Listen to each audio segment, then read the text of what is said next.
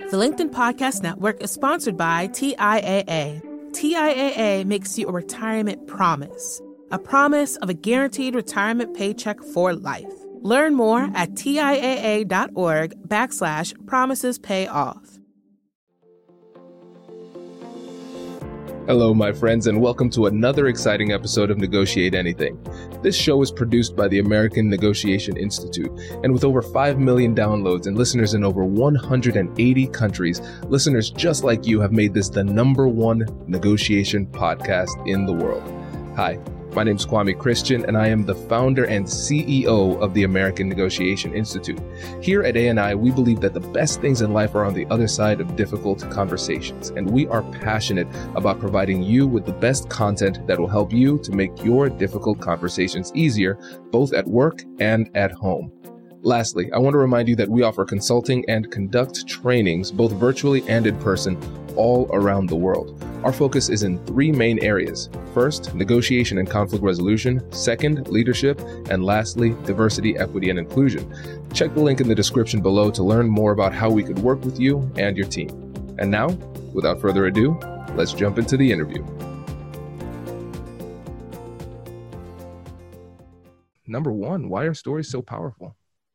Well, because they're primal, because they're fundamental, I think. We have been telling stories culturally. We've been telling stories from the very beginning of our culture. But in your life, in my life, in the lives of all of your audience members, stories are a fundamental way that they have learned about the subjects of the world, but also about themselves. The way we learn who we are, the way we identify the things that are important to us are often through the stories about ourselves that we embrace. This is fantastic. And you're absolutely right. And I like the word you used, primal, because I think that's a perfect description. And we're really wired for story. Our brains are wired to get data and understand data and process the world through story. And so you see a lot of times, especially in the business world, we're focusing on numbers, we're focusing on analytics. And of course, those things can be very persuasive, but the reality is they don't often hit home as powerfully as a well-told story can. And so when we think about storytelling in the business world, when it comes to sales and negotiation, what does that look like to you? To me, I see it as cinematic storytelling. I see it as you take your first step to connect emotionally with your audience, and when you've properly connected, they will dig out the data and reinforcement that your next slides, your logical slides, are coming in to reinforce it. Much like when we spoke right here and I said, you ever hunt and peck and gone through the presentations or whatever to find your slide, and you said, God, I was having a moment. I was connecting with you emotionally. Once you were connected emotionally, you're like, gosh, God, I can reuse slides. Aren't there numbers on that? The top salespeople, you start going through it because you reinforce what you've already bought yourself into because you emotionally connected with it. You can use this analogy in cinema. You can watch movies and you'll see that almost every great movie grabs you emotionally right out the chute. There's a big change in life. Someone dies. Someone has a divorce. Someone moves away. Some grand change happens, and then the story starts.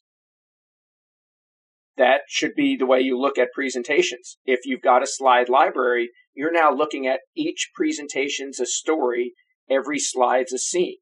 When every slide's a scene, you can look at that scene and go, I want people to feel emotionally sad about the leaky pipe on the slide. I made that up. I'm just saying. And then you know where you're bringing your audience. And if you start giving that focus to each slide in your library, everyone out in the field is pulling from these slides. They start driving to the same area. All the messaging's to the same horizon. You can shuffle up the slides into different stories, but it tells the same message. I'll give an example like, who is it? Quentin Tarantino. We've seen Pulp Fiction, right? It starts in the middle, and then in the middle you're at the beginning, and then at the end you seem to loop around back to the beginning, and you're back to the middle, and then at the end you finally get to the start, right? He's got all these scenes, but it's almost like he took those scenes. If you shuffled them and put them into a regular chronological order, would it be the same story?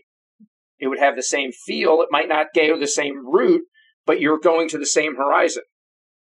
If your slides are a scene and all your slides, remember, a video is just another slide. Drag that in. I want to see the next video play. These are all real powerful things. Can you take us a little bit deeper into like the mechanics of what makes a good story work? Like, why is it so effective?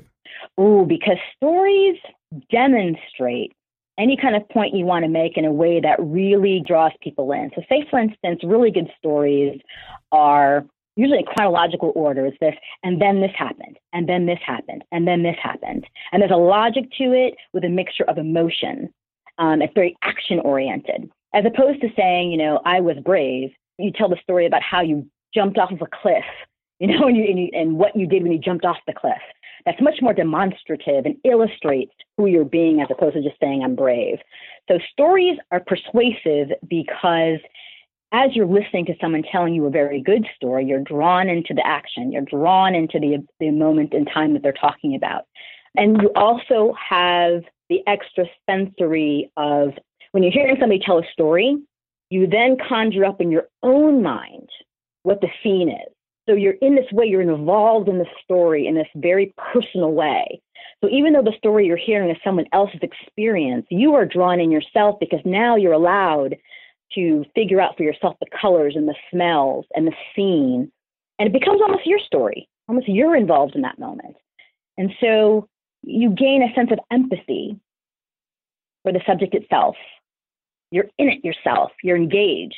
If the story is, again, well told, you're invested in it being okay. So parts of a really good story would be, as I said earlier, it has this chronological order, this logic to it. And then this happened. And then this happened. And action oriented. He said this.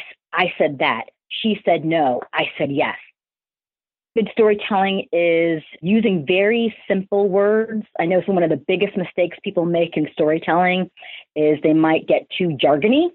And so the listener might think in terms of, well, what does that mean? Oh, for instance, I was coaching somebody the other day and she was telling a story about something that happened in the second grade. And she said, well, I was in art class and I made this diorama and this kid took my bunnies from my diorama. Now, listening to her, I'm going, what the hell is a diorama? Like, I'm going through my head going, wait, what's that? And so I'm not listening to her anymore because I'm like, a diorama? Maybe I should Google it. So I'm lost. And so then she goes, oh, a diorama is one of those. Remember that art project you had made a shoebox?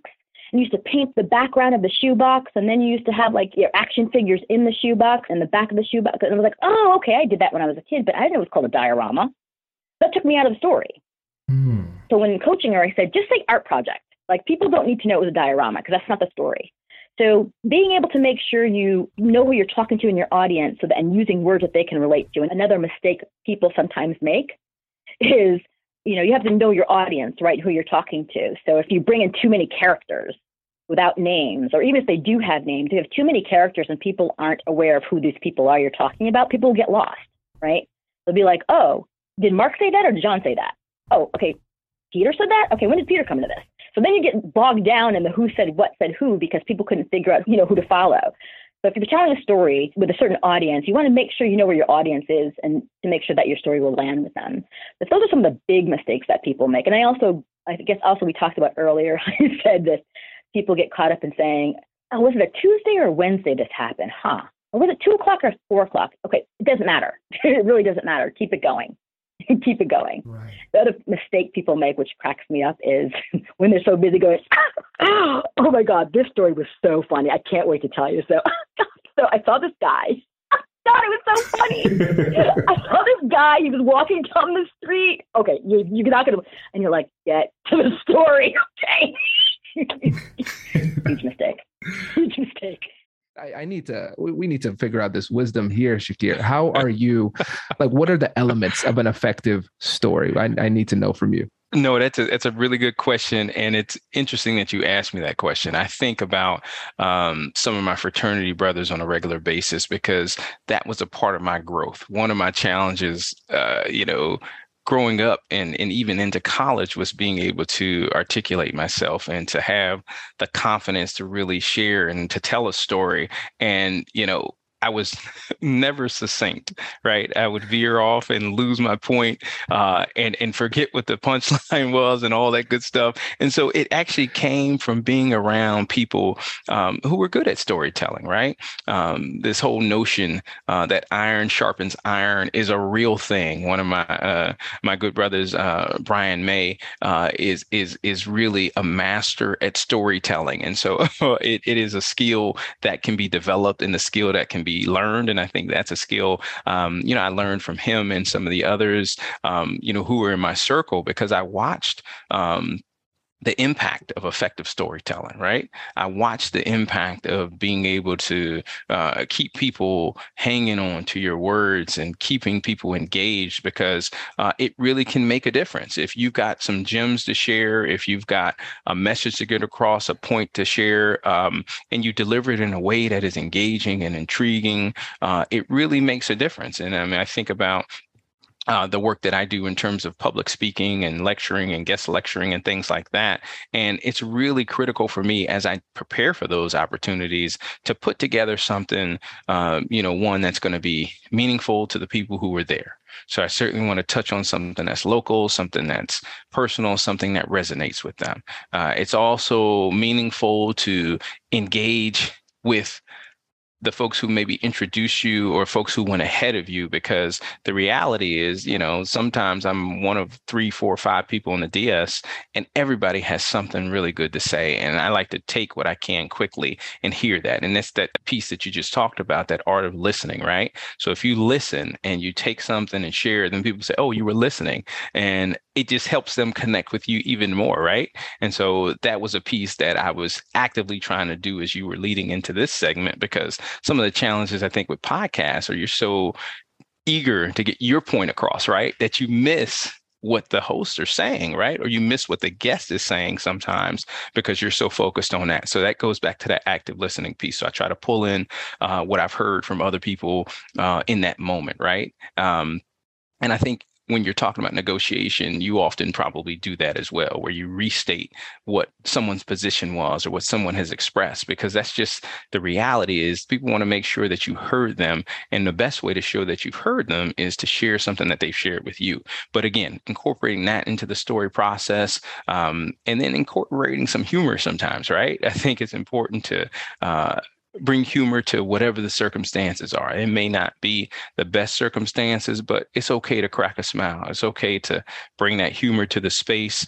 And I have a bit of a dry humor sometimes. So sometimes people miss my jokes, but it's in there, right? It's in there. And I think for me, those are all aspects of storytelling that are critical, right? And then obviously that connection piece. We want people to be connected to what I'm talking about. So if I'm sharing a story that someone can't relate to, then that's problematic, right? So I want to make sure I know my audience and make sure that I'm connected and make sure that the story I'm telling is relevant to that particular audience. And obviously, as I'm talking with you, this work and this process, when we talk about diversity, equity, and inclusion, and that growth and that experience for me, all these things are relevant to our conversation. And so that's why the story seems polished. So Randy, let's get it started with the storytelling triangle. What is that? Yeah, the storytelling triangle is kind of a concept that's common in storytelling, but it's really something that we kind of already internalize and do. But talking about it helps us think about it more. And the first thing I want to say is when we talk about storytelling, it's kind of almost become a buzzword that people say that this is something we should do, and we should. But the common thing is that people think that means adding an anecdote at the beginning of your speech. It can mean that. But there's so many other things that we can learn from centuries of storytelling being the most effective means of communication since before we had language. So the storytelling triangle, if you think about just a basic triangle, and at the very top point, that is you as the storyteller, the speaker, the negotiator, the messenger, anything you want to be, but we'll just say the storyteller. That bottom right corner is the story. That's your message. That's whatever it is that you have to say. Now, you have complete control over yourself as the storyteller, as the speaker, and you have pretty good control over your story. The third point on that triangle is the audience, and you have zero control over the audience and how they're going to react to you and how they're going to react to your story. So the whole idea of the storytelling triangle is to try to think of as much information as you know about that audience as possible to tailor and try to meet them as closely as you can if you want your story to resonate. And so for you, what are some examples of how somebody could use storytelling effectively, maybe as a leader or in the business world? Well, so within my law practice, one of the things that I've had the good fortune to do over the years is mentor younger litigation associates. And, a big part of what a lawyer does is write briefs on legal issues, and you submit those to the judge, and the judge reads them and makes whatever decision they make. And one of the challenges of that is that, at any given time, a court has 600 cases on its docket.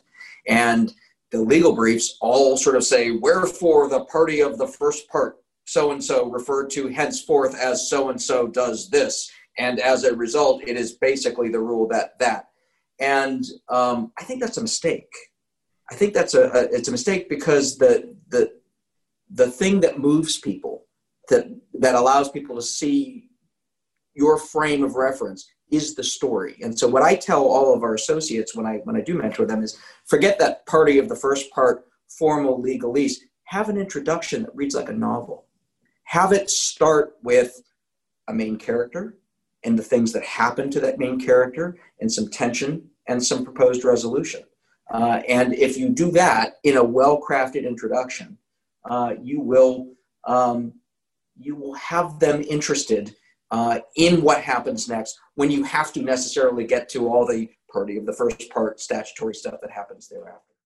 If you are working with one of these people who's about to tell a story, well, first of all, let's just talk about the fact that you're preparing. Because when I listen to the Moth Radio Hour, they don't sound rehearsed. It's their story, and it just sounds flawless. But what it sounds like after hearing this, it seems like it takes a lot of time to get the story to be that crisp. Is that right? Correct.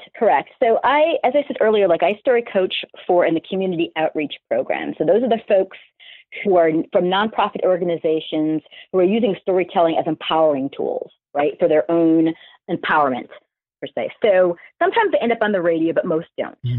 It's more about this empowering community and learning how to own people's stories. And so telling stories or coaching stories does take time.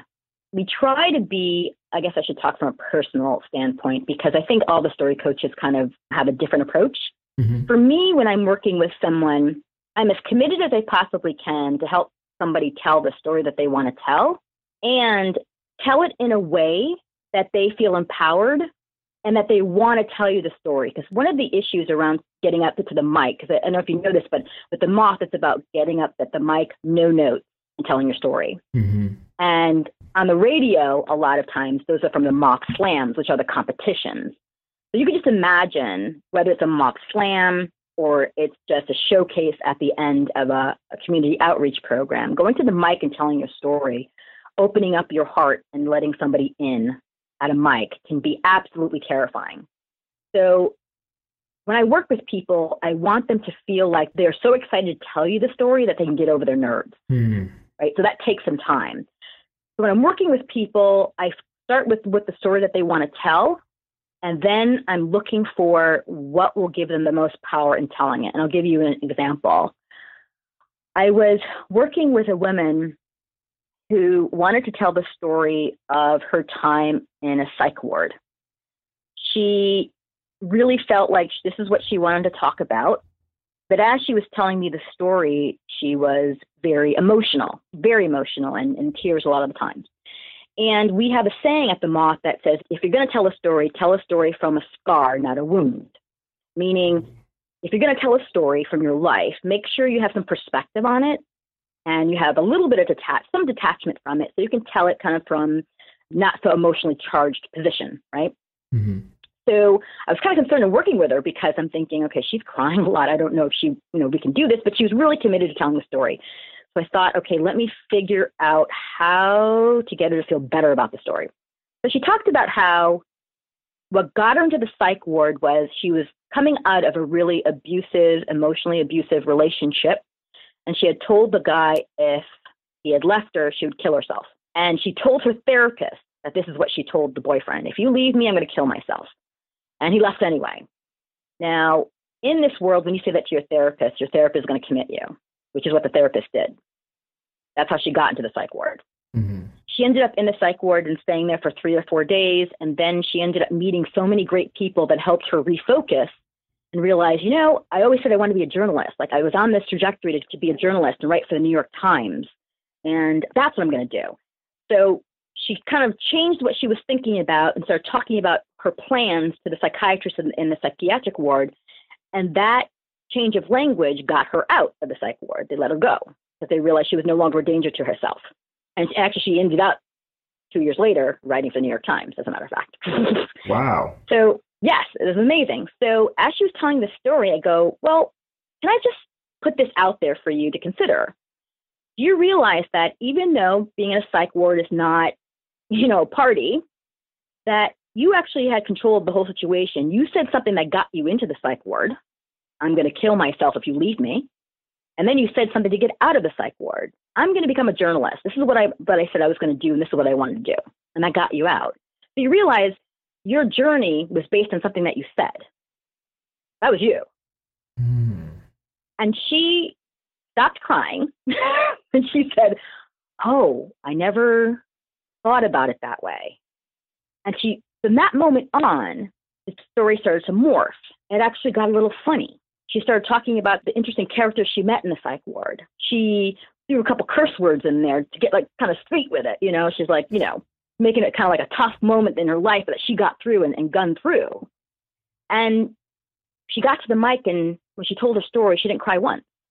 And she said to me afterwards, I don't think I'll ever cry about this again, because that was how I got to become a journalist. The psych ward was a prism. It was a prism. It got me crystallized and thinking that this is what I really should be focusing on as a writer, not worrying about some dumb guy who didn't treat me well. Right. And that's when I, for me, knew, this is another example of the power of story. When we own our stories, reframe how we see our lives, how powerful it can be. We can go from being victims to heroes within seconds, right? In our own lives, and then also how we represent ourselves to other people. And anyone can relate to that. Everyone can relate to 1 minute thinking, I really screwed up my life. I ended up in a psych ward. To 5 minutes later realizing, oh, I got myself into it and I got myself out. Wow. That's the power of storytelling. That's the power of storytelling. And that's just an example of kind of why I love what I do. Whenever I get a chance to work with people on their stories, it's like when they recognize that they're the heroes in their own lives, that when they own their story and they use it to demonstrate their own power and grace and vulnerability and imperfectness, they can connect with people in a way that nothing else can. Brené Brown, one of the renowned social scientists of our time, says, stories are just data with a soul. I remember on my LinkedIn recently, I posted that college does a good job of teaching us how to sound smart, but oftentimes we're not good at communicating. We might sound really smart, but we're not communicating effectively. If we're all talking past each other, what's the point, right? Exactly. And really what we need to do is, number one, simplify the communication style that we use, simplify the words so people can understand it. But again, the beautiful thing about stories is that people want to listen because they're interested. I consider it it's like the Trojan horse theory of persuasion. You wrap your message into something that is actually something that they want to hear. They want to bring it past their defenses. And then your little story soldiers go in and persuade once they've gotten past that wall.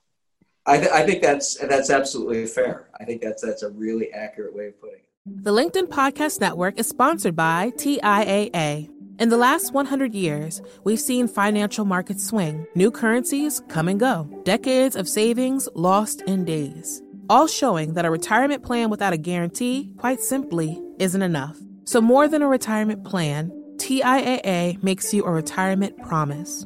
A promise of a guaranteed retirement paycheck for life. A promise that pays off. Learn more at TIAA.org/promisespayoff. The LinkedIn Podcast Network is sponsored by HubSpot. More to-dos, less time, and so many tools to keep track of. Doing business can be hard, but you don't need a miracle to hit your goals. You just need HubSpot. Their all-in-one customer platform can make growing your business infinitely easier. Imagine this: higher quality leads, fast closing deals, wildly happy customers, and more benchmark breaking quarters. It's not a miracle, it's HubSpot. Visit HubSpot.com to get started today. And so for those people who are struggling to connect emotionally with their product or their service, the mission, vision, value of the company, or their clients or prospects, what advice would you give to them to help them overcome that and lean into the emotionality of these presentations? I would say, think of the one slide that you want to move someone emotionally or to connect with them. Don't think of it as emotion, because that might be too out there, but just connect. Something that you understand and I understand. What meme would represent it? If you made a meme to represent it, what would it be? Remember, the best memes, there's huge competition nowadays, and we've seen them out there. Everyone does it. But what it does is it causes a side and a counter side. It's usually something in culture that is a conflict, and they put them on the thing, and it causes debate. It causes discussion. It gets that emotion out onto the table. We can think about that meme. What is it? It's the lady yelling and the little cat sitting there in front of the plate of vegetables. And they put 100 different words there. And you know what I mean? But it represents so many different things. All that does is represent someone very emotional and someone going, a cat doesn't care. So, right? And they use it for 100 things. So think about your business. Think about what is that basic thing that would be a simple meme. Jot it down on a piece of paper. Maybe make a little image of it, because that might be the simple thing that causes the discussion that allows that connection to happen. Once you do that, then you go into my product. It's, 100 times better than this one, and it costs 20 times less, and therefore you make money. That all becomes nuts and bolts after it. But if you don't connect with the understanding, it makes it difficult. Absolutely. Someone asked me the other day, they said, if you were at a plumbing conference, how would you do this? And I said, well, I would just think about a picture of a pipe under the kitchen sink, and I would turn the sound up real high, and it would go drip, drip, drip, drip, and I would let it drip until everyone's looking at me like, when is this going to stop? And then I would say, you hear that? That is your cash register ringing. How are we going to fix it? And you make the connection between the two, because as a plumber, you're there to make a living. And, oh, God, it's leaking. It's usually tearing together. And if you're in an industry where you know your audience, you know what it is, pick something that way. If you're in the tool business, you might be grease in the garage. If you're a cook, it might be burnt butter. I'm making all this up. I don't know. Do you know what I mean? If you can name any industry, If you're a lawyer, you could say it's crossing your T's and dotting your I's while covering your A's. That's what lawyers do. So it's that type of thing. So I like it. To sum that up, think of your own profession, and if you can make a single meme that shows off what's going on in your, that can create conversation, start with that. Make that your first slide. One of the most challenging things for people to grasp in any type of communication is the fact that there's a difference between a story and the truth, right? Because sometimes we get so bought into our story that we don't understand the distinction between our story, our perspective, and what really happened. Exactly. And also, what needs to be self-edited, and what are the important things that we share about our story. You don't want the most important or meaningful things to get lost because we just tell everything, about everything there is. And we're missing those real nuggets of truth that can have meaningful connection. Absolutely. And, this is really getting deep. This is great. because I'm realizing too, to your point, what needs to be edited in the story. Sometimes the thing that is very important to you in the story isn't as important to them and it won't be moving to them in the same way that it's moving to you. In fact, sometimes the things that are most important and most pertinent and moving to you, and the way that you see the situation as a whole, could actually have a negative impact on them in the interaction. Yeah, I'll give you an example. So I do storytelling performances around Chicago, just, open mics or produced shows. And it's a lot of fun. One of the interesting things about it is feedback from somebody who was like, that was great, but you kind of went off on that tangent about that other person, and I really wanted to hear more about you. And so that's always constructive feedback that for some reason I edited more of myself out of the story. And I'm so fortunate that there was an audience that connected and wanted to connect with me more as the storyteller and speaker. So, that's the other thing, is to make sure that we are maintaining and we're not letting ourselves down in terms of what we share from our story. Does that make sense? Again, it's getting very esoteric, I feel, but I know, but I'm loving it. And it's really interesting too, because now, especially when we consider the audience in this, we have to recognize that when we're communicating effectively, we need to think about this in a way where we are not centering ourselves. We need to focus more on the other person and then what they need too, because a lot of times we tell stories more so for ourselves as a therapeutic endeavor where we're sharing with somebody else because we have that human drive to be understood. Yeah. But if we're having these conversations for a strategic purpose, or even if we're just trying to get an important point across to somebody else, we have to recognize that sometimes what we want to say in the conversation isn't what the other person needs to hear in order to be persuaded. It reminds me of a study. As somebody with a psychology degree, I really love nerding out on these studies. They had a study where they had somebody who was very professorial, very smart, intelligent, speaking on a recording.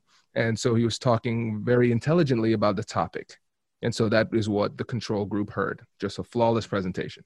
And then in the other group, what they did was they had the same guy speaking, but then at some point they had it sound like he spilled something on himself. And then he cleaned himself up and continued speaking. And at the end they asked, which one did you like more? And the people liked the guy who spilled stuff on him more. Because the thing is, we don't trust perfection because we know it's not real.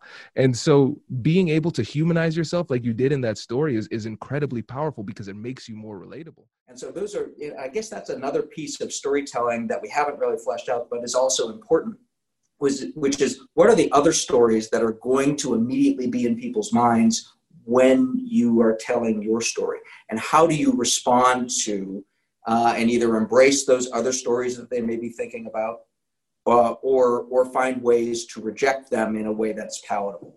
And you see that, look, every movie you go to has Easter eggs, and those Easter eggs are making little inside jokes about other movies, other stories, other cultural narratives, winks and nods to the audience that address what the audience's expectations were coming into the movie. We do the same thing in other parts of our lives. Why is it that simplicity is so powerful when it comes to conveying these messages? People understand simplicity. The more complex you get, the more they distrust you. If I can understand something very simple, you get it. You know what I mean? They say dumb it down, keep it simple. I find the more complex something gets, the more I want to pull away from it.